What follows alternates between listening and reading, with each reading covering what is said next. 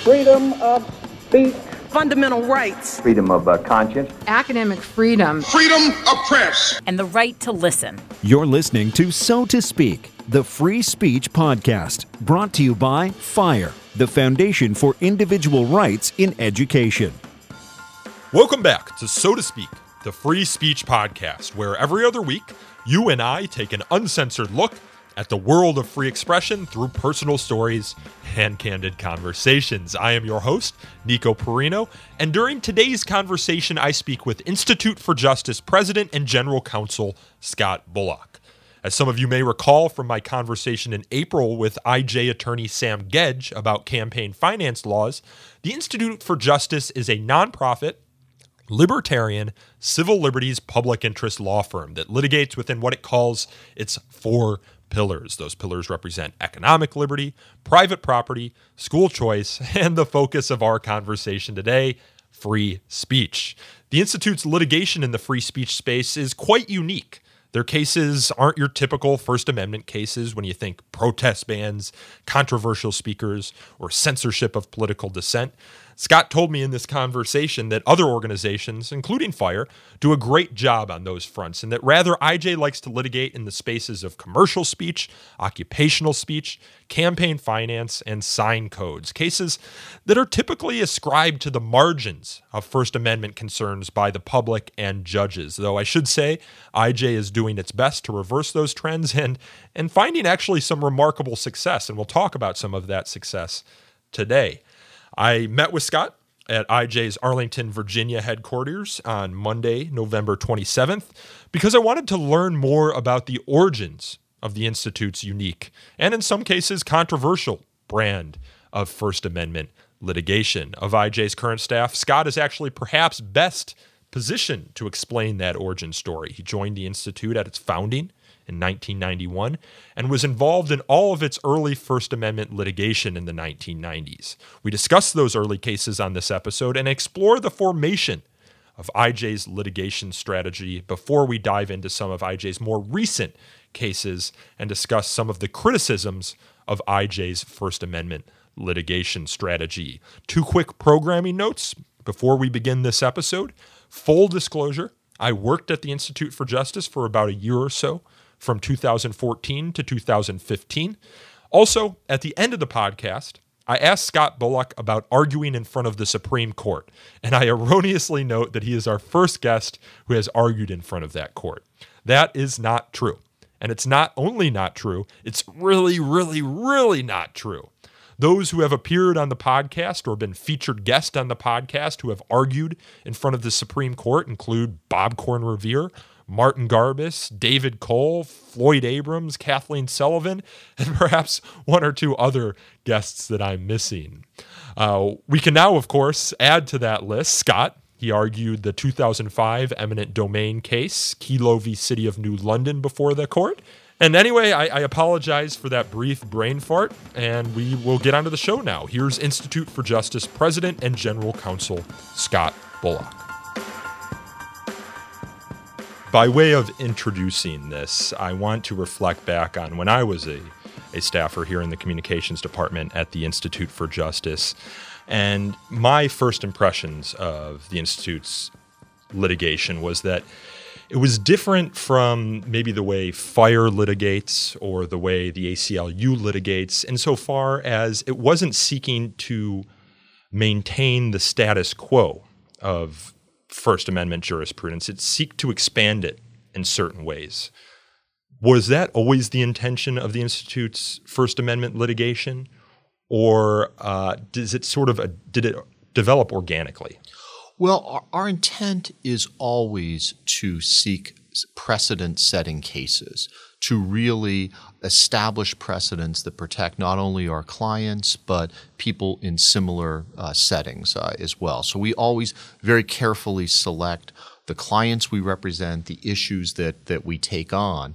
And as you know from being here, IJ specializes in 4 areas: economic liberty. The 4 pillars. That's right. The 4 pillars: economic liberty, school choice, private property rights, and free speech. And free speech has been a part of our work really since the beginning. And what we really sought to do in our free speech work is to recognize vital constitutional liberties that were being underprotected by courts. And so that was always at the heart of our free speech work. And as I said, it's really been a part of IJ since our founding.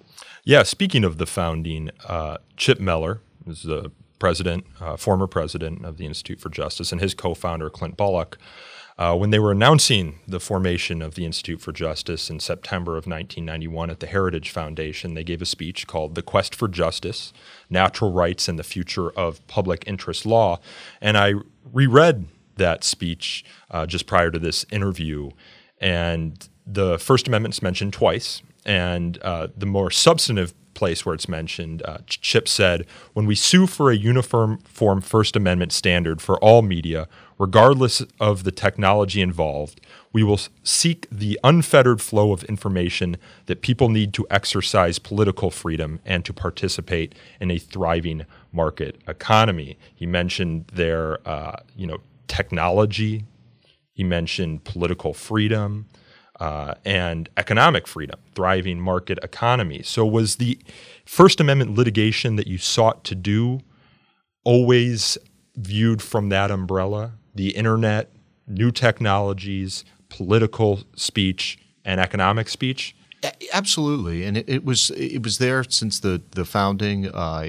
Chip and Clint had that as the vision when they had founded IJ, and one of the things that IJ has always sought to do was to remove sort of these false distinctions as we see it in the Constitution, where certain rights are given close constitutional protection and strict constitutional protection, and other rights, even though they should be protected by the Constitution and are vitally important, are basically given second-class status under the Constitution. And that's true for private property rights, true for the right to earn an honest living, which is what our work on economic liberty is all about.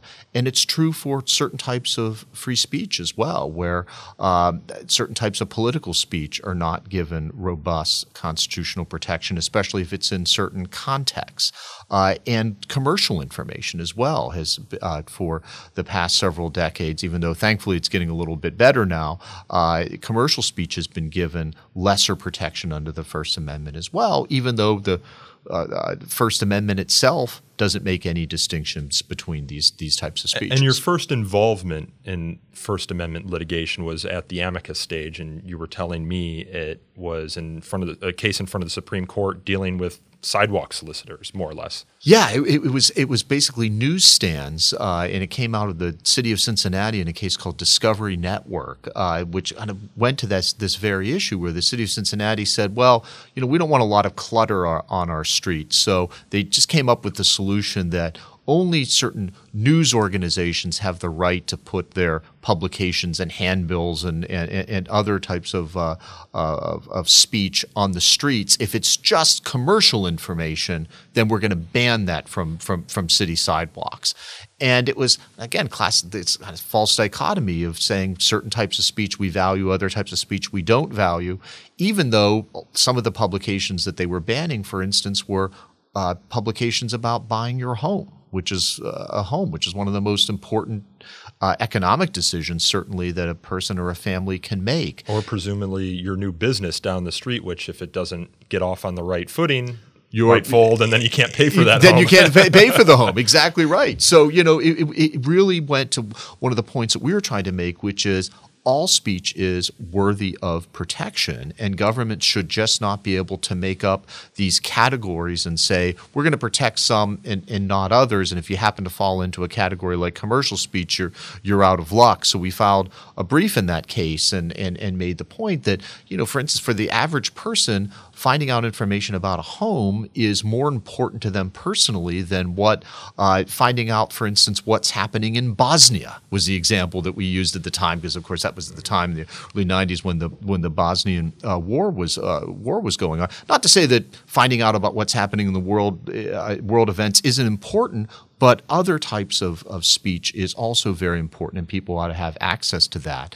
That's actually that very point was made by Justice Scalia in the argument as Hopefully well. After so that reading your brief, exactly. Hopefully, after reading that, and Tony Morrow of the Legal Times actually pointed that out and saying, well, this is actually a point that was made in the Institute for Justice's brief as well. So of course that was great in the early days of IJ to get that sort of recognition. But as I said, it really went to this fundamental point that we were trying to get through about the First Amendment. And thankfully, in that case, the court struck down this prohibition and started this trend toward recognizing greater protection for commercial speech, which is something then we eventually maximized in our own cases as we started to take those on later on in the 90s. Yeah, and your first case was in 1997. It dealt with an attempt by the Commodity Futures Trading Commission to license internet and software publishers who published information about commodity trading.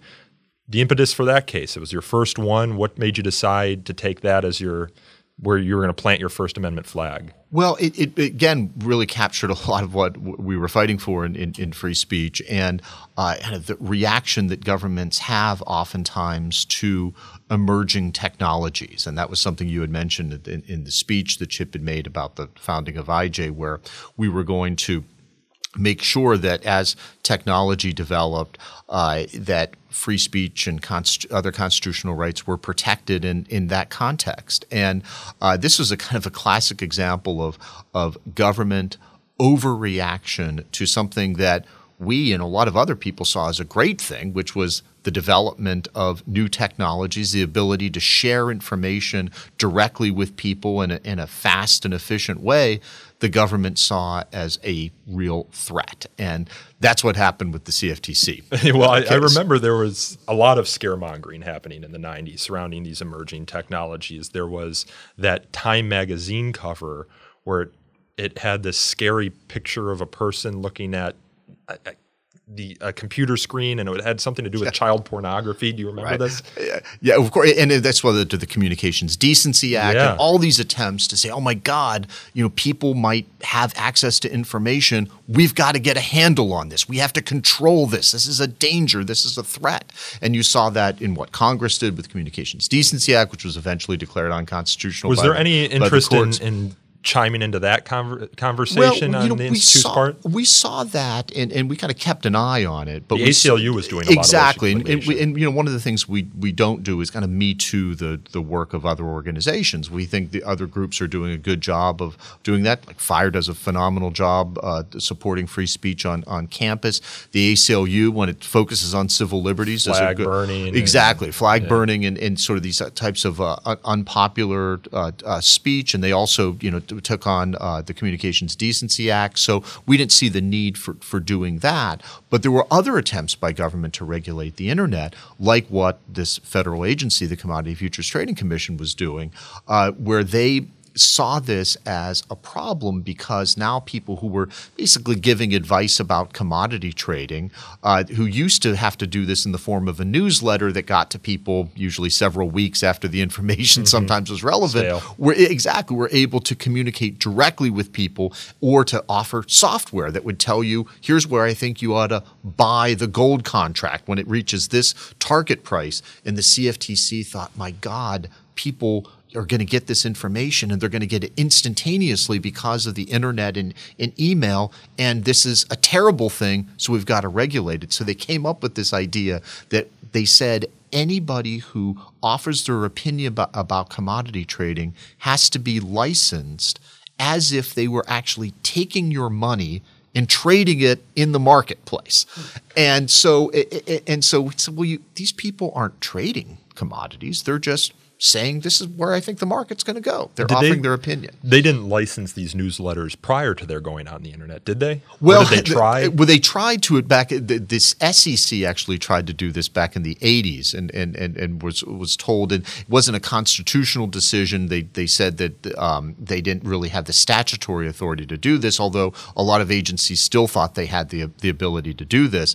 But when it got online, and when this was actually could be useful information, they said, now we got to get serious about this, and we're going to license these people and make sure that not anybody could just offer their opinion about commodity trade. Did they go after, for example, people on cable news? I don't know if CNBC was around at that time, or the Wall Street Journal columnists who give commodity advice. Well, there was they wrote into the law what they called a media exemption.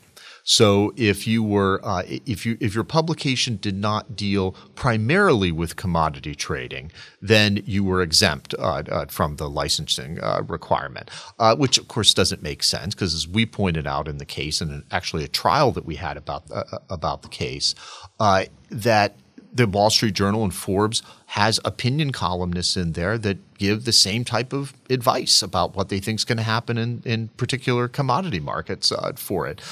So they were exempt, and the impact was felt greatest upon these small software publishers and newsletter publishers as well. And it really goes to the heart of something that the founders really wanted to avoid, which was the licensing of the press. This was something that the king had tried to do in England, and then of course John Milton wrote about it. That's right. This is one of the fundamental points of the First Amendment, is that you can't license the press, because if you do that, then only the people that are favorable to the government get the licenses for it. So they warned against licensing the press, and here, 200 years later, this federal agency is trying to do this in response to what they saw as the real threat of emerging technology. So we thought it was a great case, captured a lot of these issues, and we took on the case, sued the CFTC on behalf of a lot of these small publishers, and it actually went to trial in district court in D.C., and it was the first case at that time that had live internet access for it. The courtrooms at the time in the late 90s, the trial was in 1999, and courtrooms were just then starting to be wired for the internet. And actually, it was the same. Our case was happening at the same time. The Microsoft antitrust trial was happening right down the hall. So all this was happening in the context of it. What was interesting is the most 90s story ever. Totally 90s, very, very 90s. But the Microsoft courtroom hadn't been wired yet. So here they're dealing with this, this big issue. Well, what were they wiring it for? What were they doing with the internet? They were able to. I mean, you could then actually pull up things. So you had computer terminals. The judge had internet access. The parties had internet access. And now, of course, this is how all courtrooms operate. Actually, now courts are basically getting away from paper filings. You basically don't file actual papers with most courts now. You just upload things online in the form of a PDF. The court gets it instantaneously. The other side gets it instantaneously. You get an electronic stamp. That's right. And here, they were just starting to do this. And so we were able, and I think the judge wanted to figure out what's really going on here. And so during the course of the trial, we were able to pull up the websites, and he said, yeah, this is just information. People can do with it what they want. They can accept it, reject it, modify it, but this is just people offering their opinions about it. If you like it, you keep subscribing. If you don't listen to what the person's doing. So, but it was a trial where all of us were online and for the first time, and we got this great decision from the district court reinforcing this principle, saying that you can't license the press, and the press also includes small publishers like this, online publishers like websites themselves, software developers, and it set an early precedent that guaranteed free speech rights in that context and said government can't license this. If it would have gone the other way, then this would have set a very dangerous precedent where government would have been able to come in to say, well, only certain people are able to offer their opinions online or in software. Did the government appeal it? Or was they originally appealed it, and they were going to go up before the D.C. Circuit, and then somehow cooler heads prevailed, or maybe they saw the writing on the wall and the way that courts were going on regulation of online content, and they eventually dropped the appeal, changed the regulations so that people were allowed to offer their opinions. If you take people's money and trade it in the market, of course you have to be licensed, but not when you're just offering advice. So a big first win for you in IJ's First Amendment case. Yeah, it was a really big win for us. Did you know anything about First Amendment litigation prior to this, or was this Well, we a were learning process? Yeah, for you? we were starting to plant our flag in this mainly through the filing of amicus briefs, like in Discovery Network. This was actually IJ's first trial that we ever did as well. I mean, we typically tend not to do trials because our cases are relatively simple. The facts are simple, and we're arguing about the constitutionality of laws. But we've actually had a lot of trials since that time, so it was a great learning experience for us to when it comes to actually litigating a case and how we did that.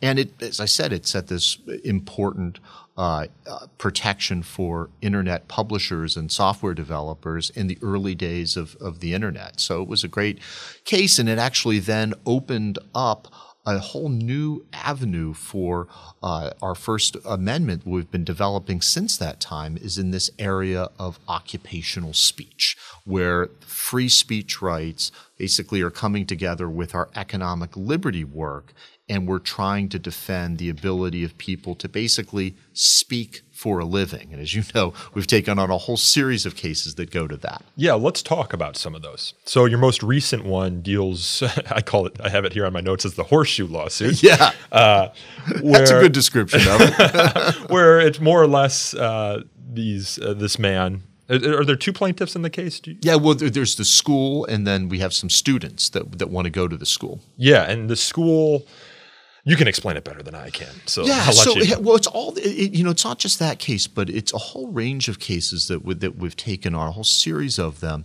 because what you see now, especially with the rise of new technologies, but also even in more traditional fields like with the farriers too, that increasingly occupations are about speech, and that people are talking for a living.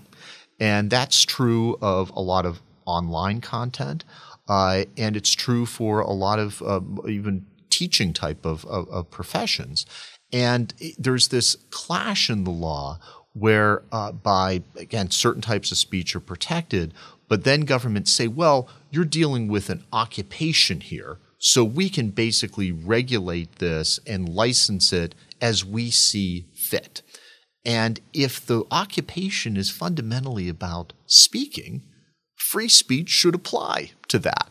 And that was our point we made in the early CFTC case that we just discussed. These people are not trading commodities, they're just talking about it. Therefore, free speech ought to apply. And it also should apply to people like the fellow in California that's just offering to train people on how to shoe horses, and is being told, well, in order to accept students into your school, they have to pass a government-mandated exam. They basically have to have a high school diploma or a GED or a government-imposed equivalency for it before you are allowed to accept them into your school. And I said, well, listen, these people just want to learn about shoeing horses. They have a right to do this. People are willing to pay somebody to teach them this. The person wants to teach them this. It's none of the government's business to do it. They're exercising their free speech rights. So we sued on their behalf. Of course, this also impacts people, low-skilled people, oftentimes people that don't have a formal education. It's a great way to be able to earn a living and are being kept out of the marketplace. Another example that we have of a more recent case that really captures this issue so well is the woman in Florida who's offering speech about basically healthy living. She's a health coach, And a lot of people are into this now. They talk about this case sounds familiar. Yeah, it's similar to the caveman blogger. Exactly case. right. It's building upon the caveman blogger case, which we did, where somebody was offering their paleo advice online and was told by the state board that well, you can only say it in this way for it. He said, well, listen, I just want to offer my opinions about. You needed like a dietitian license. A dietitian license. Same thing is happening in Florida, where a woman is a health coach, certified privately as a health coach, and she's talking to people about diet and exercise and giving advice to people and kind of coaching them as to how to live a better and healthier life. She was, ironically enough, doing this in California without any problem whatsoever. Her husband's in the military. He's transferred to Florida, and she starts doing the same thing in Florida, and she's turned in. Was she turned in by, of course, a disgruntled member of the public? Absolutely not. Her competitors. She was turned in by a licensed dietitian who was saying that, well, you have to be licensed by the Department of Health to do this. The Department of Health ended up doing a sting operation on her to find out what she was doing, where an investigator actually contacted her posing as a potential client and doing this, and then was issued a cease and desist letter saying that you're not a licensed dietitian. In order to become a dietitian in Florida, you have to have a degree in health or dietetics. You have to apprentice for a significant period of time under a licensed dietitian. You have to pass an exam, pay fees, all of this. And of course, all she's doing is offering her opinion. She's not claiming she's a licensed dietitian. There's no claim of money fraud changing or anything hands? like that. They are paying her for it. Yeah. I mean, they are paying. That's the that hook wasn't happening in the they're using. caveman blogger. That's right. Well, with part of the caveman case, they actually were. He was offering his own opinion about it, and you could pay it, though, for more personalized advice for it. So, and they were upset about that as well. So people are offering her compensation. But again, it's just to, here's how I think you could eat healthier. Here's an exercise routine that might work for you.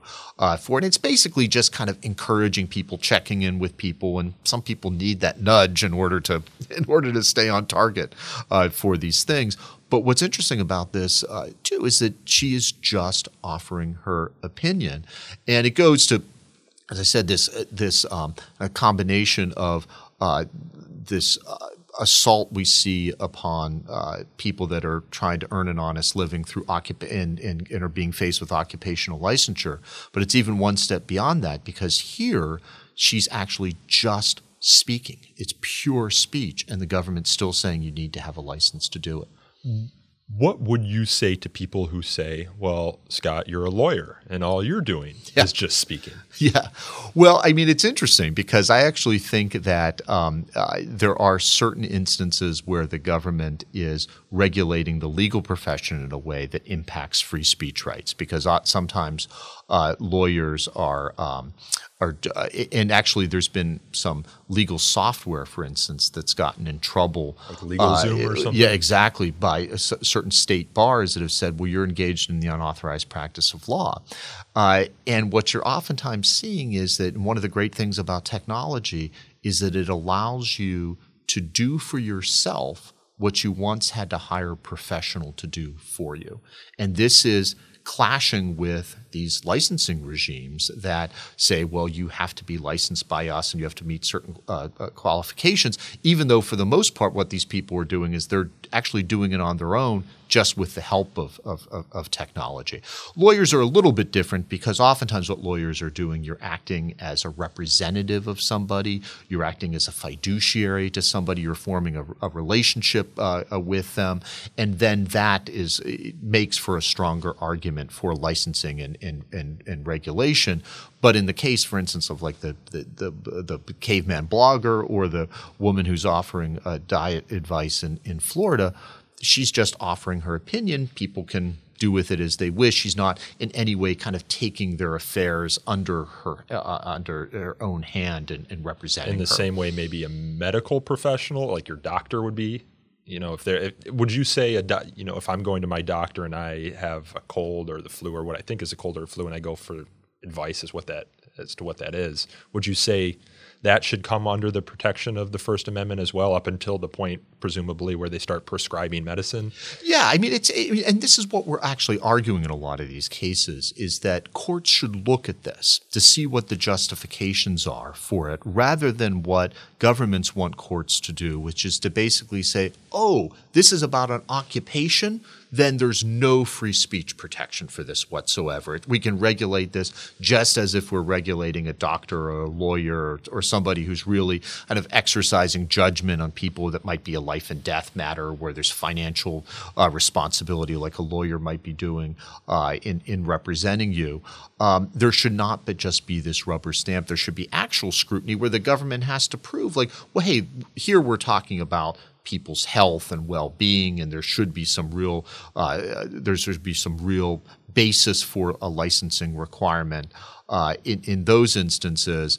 But if it's just about speech, like a blogger or like the woman who's giving diet advice, then free speech should apply, and the person should not be required to get a license. And you've had some success in this space as well. I recall my IJ days when we were doing the tour guide cases, and you're still doing the tour guide cases. And we had this great SACO, which IJ's jargon for talking point, strategic overriding communications objective. You remembered yes, it, Nico. I do. All right, and good deal. The talking point was tour guides just tell stories, and in America you shouldn't need a license to tell a story. And where have these licensure programs been struck down? Savannah? That's right. Yeah, we have a couple cases that are pending right now. We're actually going to trial in our challenger in Charleston, South Carolina. That's right. Philadelphia repealed theirs once we filed a lawsuit against it.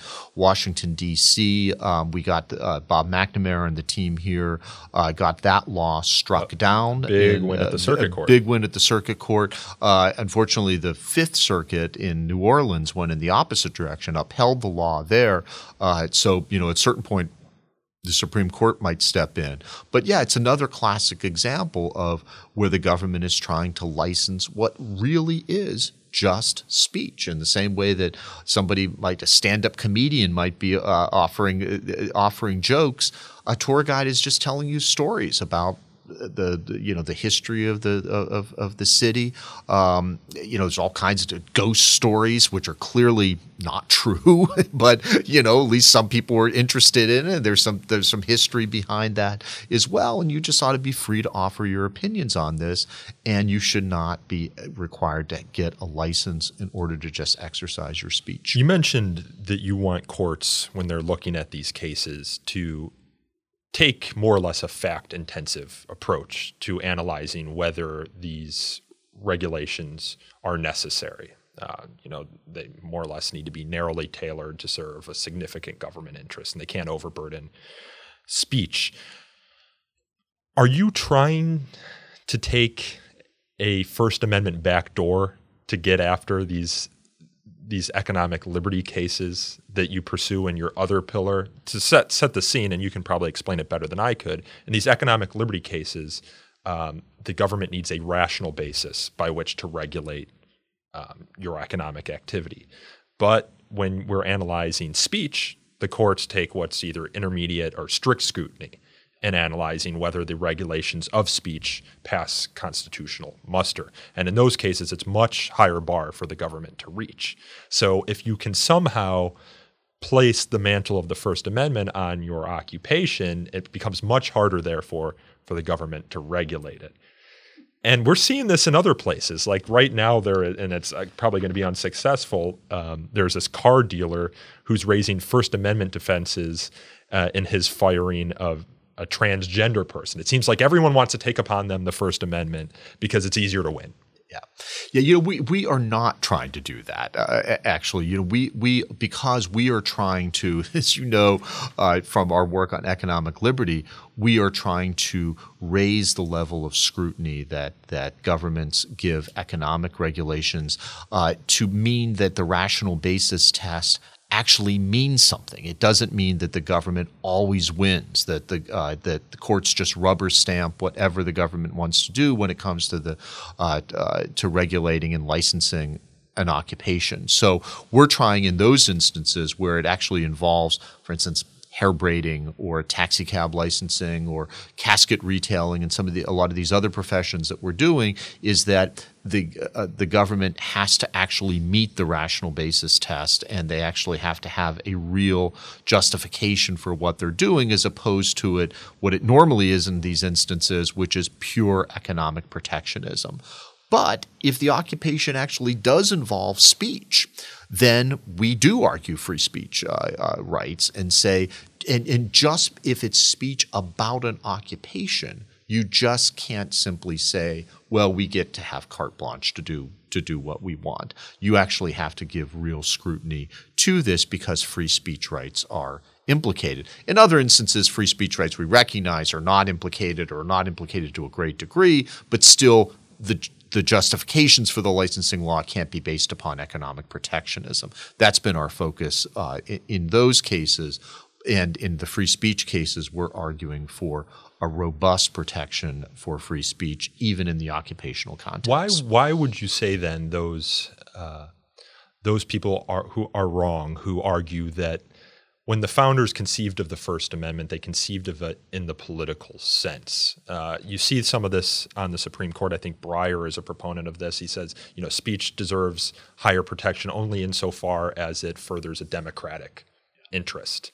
How does IJ push back on that? I mean, what founding documents are you looking at to justify that the founders actually meant it when they said make no law? Yeah, well, I mean, a part of it, and what you can really go to, is just the text itself, which you should always start with, as opposed to just, kind of people's thoughts about this. I mean, the text itself is very strong. It says Congress shall make no law, and that should be taken very seriously, and it should only be in really extreme circumstances, like when speech is really just a part of an overall conduct, like inciting people to violence or to rioting or that sort of thing with it. But even the earliest newspapers, for instance, in the Republic, had commercial advertising attached to it. Commercial speech was bound up with political speech with it. The founders were not making – You had to pay to get the newspapers. Yeah, these sorts of distinctions at all. And you see this all the time through these false dichotomies. When you say Buy American, is that political speech or commercial speech? Environmentally friendly products.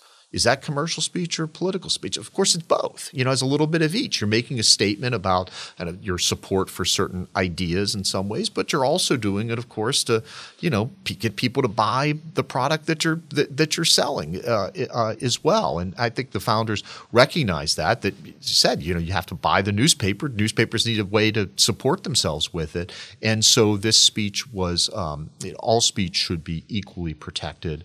And if you look at the text of the First Amendment, it's pretty clear that the government should meet a very high burden before it really prohibits any sort of speech, and whatever medium that speech might be delivered in then too.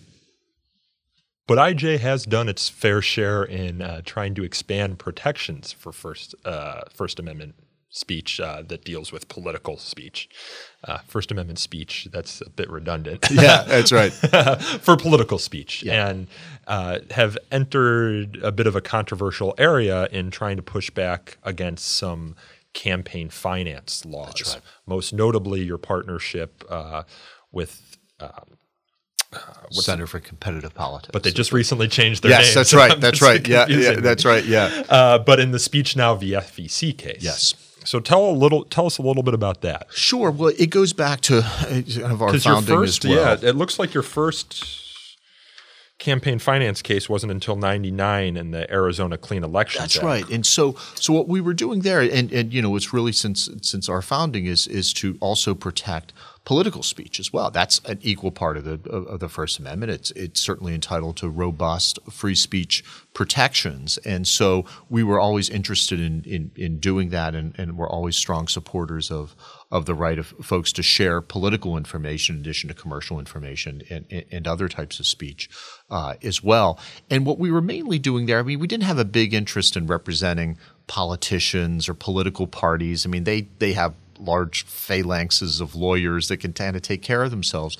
But what we oftentimes saw are in instances where campaign finance laws, which really do impact a lot of free speech rights. And again, there was sort of this trend when campaign finance laws were being talked about and introduced that they should not be given clear and strict First Amendment scrutiny. They should be kind of just treated as if you were regulating the kind of general economic regulation. We thought that was incredibly misguided. And what we oftentimes saw was campaign finance laws impacting grassroots activists and people that were on the ground organizing about politics, talking about politics, and they were being met with campaign finance regulations, which are oftentimes really difficult to understand and are very burdensome as well. Again, political figures, political parties, it's kind of a cost of doing business. They hire a bunch of lawyers. They kind of walk them through the regulatory maze. But for instance, we started representing people that were speaking out against ballot initiatives.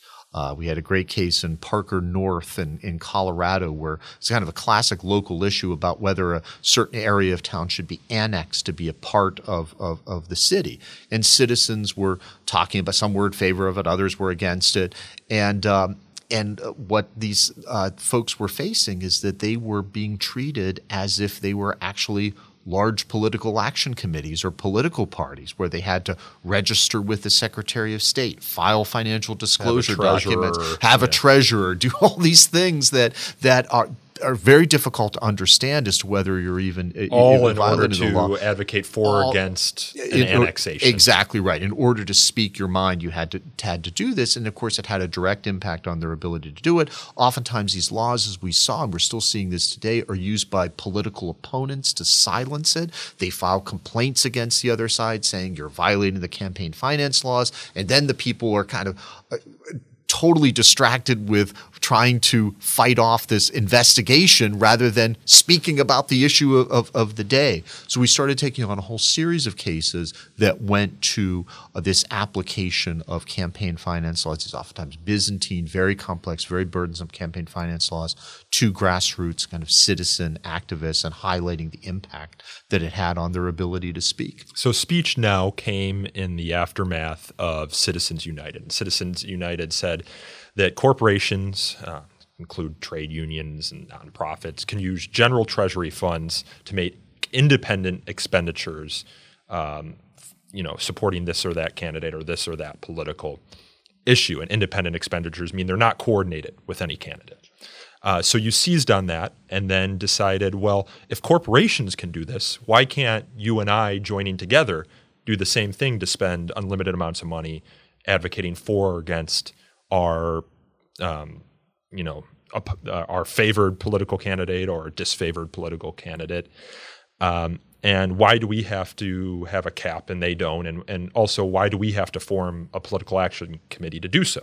So you won on one of the issues and lost on the other issues, creating this so-called super PAC. That's right. Yeah. Which I understand isn't what you wanted them to be called either. Right. Yeah. I mean, it's not a great name for it, but it led to this kind of change in the political environment that you see today. The main issue that we were litigating about, can individuals come together to spend money to advocate about politics? We won. And that was a case, you're absolutely right, that attorneys here, Paul Sherman, Steve Simpson, who was at IJ at the time, and a whole team of folks worked on and got this really important case. And, Citizens United is the one that gets all the attention. But actually, Citizens United did not have as much of a direct impact as Speech Now did because, for instance, a lot of corporations don't want to spend money on politics because they're going to piss off 50% of their customer base with it, given the political divisions that we see in America now. So the real people that want to speak about this are oftentimes folks, individuals that have strong opinions, want to unite and spend their money on political speech as well. And that's what Speech Now was about. It allowed folks to pool their resources to talk about politics, and it led to the creation of what a lot of people now call super PACs. groups, and which I think and a Paul Sherman fundamental told me change. wanted to be called Speech Now groups. That's right. Yeah, that would be a better just speech groups for it. So it was a case that was a follow up, and it was kind of a direct result of the court's reasoning in Citizens United. But it had a real impact upon people's ability to spend money on causes that they believe in, and it's led to a lot of very robust debate about politics and an inability, much to the frustration, quite frankly, of large political institutions, including political parties, that kind of want to control the debate, might have their favored candidates that they want put into power, but now people outside of that kind of system have the ability to spend money to try to convince people about their views, and it's had a real impact, of course, on the political system. You've taken a bit of criticism for the Institute's position on disclosure, and that's the issue you lost, I think, in the Speech Now case, because I believe it was the Institute's position that individuals joining together to talk about politics and spend money on politics shouldn't have to form one of these PACs that you've already described as being pretty burdensome. But the court, and this we're talking about the D.C. Circuit, this was never appealed to the Supreme Court because I'm assuming they knew what was going to happen when they got there, seeing Citizens United. They said, no disclosure, the government has an interest in knowing who's spending the money, therefore you are required to abide by these PAC requirements. Why is the reasoning there wrong? Well, in disclosure, it depends because the law is a little bit in flux about this, and we've actually won some cases where they've applied these disclosure requirements, oftentimes to smaller political bodies, and to ones that are basically these grassroots campaigns for it. So that's where the law has actually been more protective of people's ability to speak anonymously if they want. And that's what we're really trying to vindicate in those instances, where especially where people are talking simply about issues and are advocating for instance, ballot initiatives and the like, that they ought to be able, if they choose, to be able to do that anonymously and not have to disclose this to the government and to have it for the government to do with it as it wishes. And this was a part of free speech rights really since the time of the founding, going back to the Federalist Papers, which were published anonymously as well, and people they did not have a name attached to it.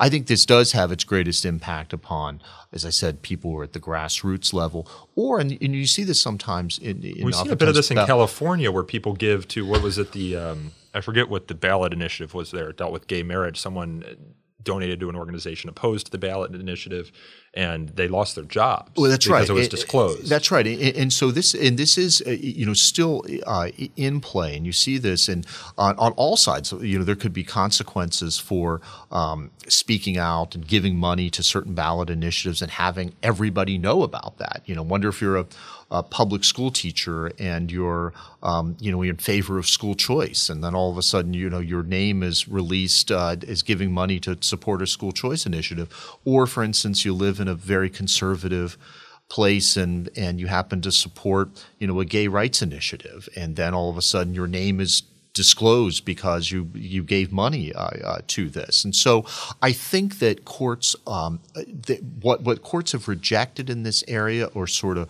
broad-based challenges to disclosure requirements. But I think what you're going to see in the future are the very cases that you're talking about. If there are instances where there's retaliation for people that are supporting or opposing certain initiatives, then courts are going to give greater scrutiny to that and have at least left the door open to these sort of as-applied challenges to these ballot initiative disclosure requirements. My final campaign finance question before I move on to my final question. I was going to say your listeners are probably thankful. I recently listened to a More Perfect podcast. It's produced by Radiolab, and they did a episode about Citizens United. And throughout the entirety of the episode, Jad Abumrad, who's the host, seems to take for granted that everyone is against money in politics. But my experience working in the world of campaign finance litigation is that those who are opposed to stringent campaign finance regulations don't necessarily think that money in politics is a bad thing so long as it's not the quid pro quo kind. And he didn't have anyone on the podcast who pushed back on that. He also seemed to presume that the more money you spend on politics, the more likely it is you're going to get elected. And that may be true, but we've seen recent examples, Eric Cantor, Hillary Clinton, Jeb Bush, spending gobs of money and not getting the seat that they are running for. And they seem to forget that there is something that stands between the money and the office, and that's the voter. When I was here at IJ on Halloween, John Kramer, Vice President of Communications here, came up with this great idea to compare how much money Americans spend on an election to how much money they spend on Halloween candy every year. Yeah. So do you think, I'll put it squarely, do you think money in politics is a bad thing? No. I mean, because and you're absolutely right that it's really the voter stands in between this, and people can't force you to vote a certain way. All they're doing is exposing you to that information, and then it's up to you to decide what you're going to do with that information. And I think what a lot of people who object so vociferously to this ignore oftentimes is that having people ability to spend money on politics oftentimes increases the likelihood of getting unorthodox opinions into the political debate.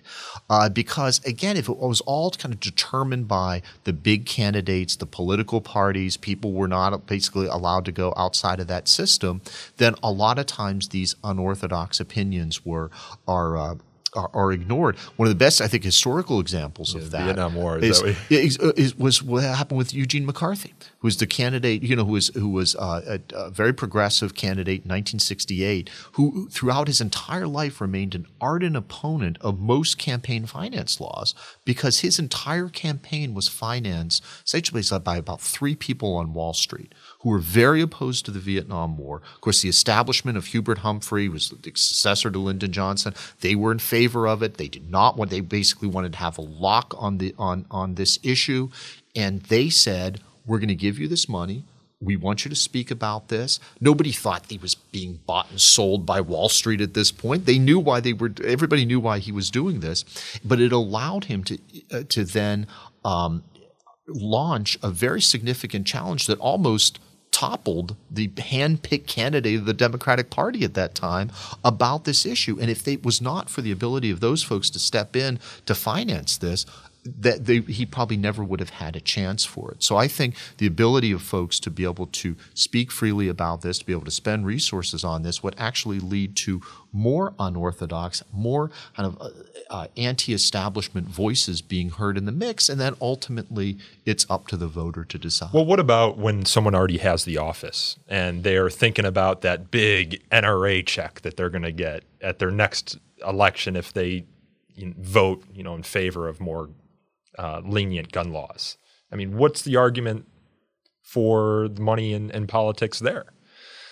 Well, So let's say you're in office and you know that if you vote one way, you can't count on that check to your campaign, and if you vote the other way, you can. Well, that's politics. So that's something where you have to then decide. You could say then that all that, just if people were giving money to certain candidates based upon the votes that they take, then you don't know what's really motivating somebody. Are they doing this because they believe in Second Amendment rights? Are they doing this in order to get money from the NRA? You can't know what people's in their heart of hearts. All you can do is to allow other folks to challenge that person and to have the finances to do that. I mean, one of the other things too that's oftentimes ignored is the advantages of incumbency too, and the fact that an incumbent has all of these resources at their disposal in order to get out the word about what they're doing in office makes it all the more important for people who are challenging the incumbent to have the resources to overcome those advantages of incumbency in order to try to shake up the system a little bit. Final question for you, Scott. You're, I think, my first guest who has ever argued in front of the Supreme Court. You did it in Kelo v. City of New London, the eminent domain case. What's the most surprising thing about preparing to argue in front of the Supreme Court or arguing in front of the Supreme Court? Well, I mean, there's what we try to do, and what we certainly did in that case, is that we try to have that there's no surprises. You prepare so much in order to be able to anticipate and respond to any of the questions. And thankfully, we were able to do that in the Kelo case. We do that for all of our cases. We are really set on making sure our attorneys are the most prepared when they get before the court. One of the things that was most surprising to me when I got up there is how close you are to the justices. You can really see them. You really smell if they brush their teeth. I mean, they're seated. You're standing. So, and they're not that high. It's the high court, but they're not that high up. So you're all basically looking at them almost eyeball to eyeball with it, and you're not really that far away. And so that's the thing that's a little bit jarring when you first go up there. And then, of course, what people who follow the court, know this, but oftentimes people think that the justice sort of lets you go on and listen to your impassioned oratory about something. And it's like facing kind of a semicircular firing squad when you're up there. As soon as you get up there, you're immediately faced with questions, and you spend most of your time responding to the questions because the justices know the arguments, have read the briefs, and what they're really trying to find out is the implications of your position. So they're pushing you on all of this, and you've got to be prepared for that. Whether they can tear down a Motel 6 to put up a Ritz-Carlton? That's exactly right. And what I saw that is, one of the things with the Kelo argument that you mentioned, it's when my opponent, when Justice O'Connor asked that question, and she said, under your he theory, knew he was going to get it, because he probably prepared just like you did. Yeah, exactly. Could you take a Motel 6 and give it to Ritz-Carlton? And he said, yes, Your Honor, that would be okay. I saw the look on Justice O'Connor's face when he admitted that, which was the fundamental point of our argument, and I thought, I think we're making some progress with Justice O'Connor right now with it, and so but that's not the justice you needed. You needed Kennedy, right? Well, that's right. We had to get 5 for it. But Justice O'Connor had written a broad opinion about eminent domain about 20 years before that. So we were wondering about where she would be on this, and of course she voted with the property owners and wrote this magnificent dissent, one of her last opinions she ever wrote on the court, that really set the stage for this backlash against the decision that we saw that happened in its wake. Well, Scott, I appreciate your time, and I actually got extra time here because I screwed up at the beginning, and I apologize to you, and Nico. I apologize to our listeners. Thank you so much. Thank you. That was Institute for Justice President and General Counsel Scott Bullock. To learn more about Scott and the Institute's work, visit their website at ij.org. This podcast is hosted, produced, and recorded by me, Nico Perino, and edited by Aaron Reese. To learn more about So to Speak, you can follow us on Twitter at twitter.com/freespeechtalk, or like us on Facebook at facebook.com/so-to-speak-podcast. You can also email us feedback at so-to-speak@thefire.org, or call in a question for a future show at 215-315-0100. Again, that is 215-315-0100. If you enjoyed this episode, please consider leaving us a review on iTunes. Reviews, as I mention every week, help us attract new listeners to this show. And until next time, everyone, please have a happy new year, and thank you again for listening.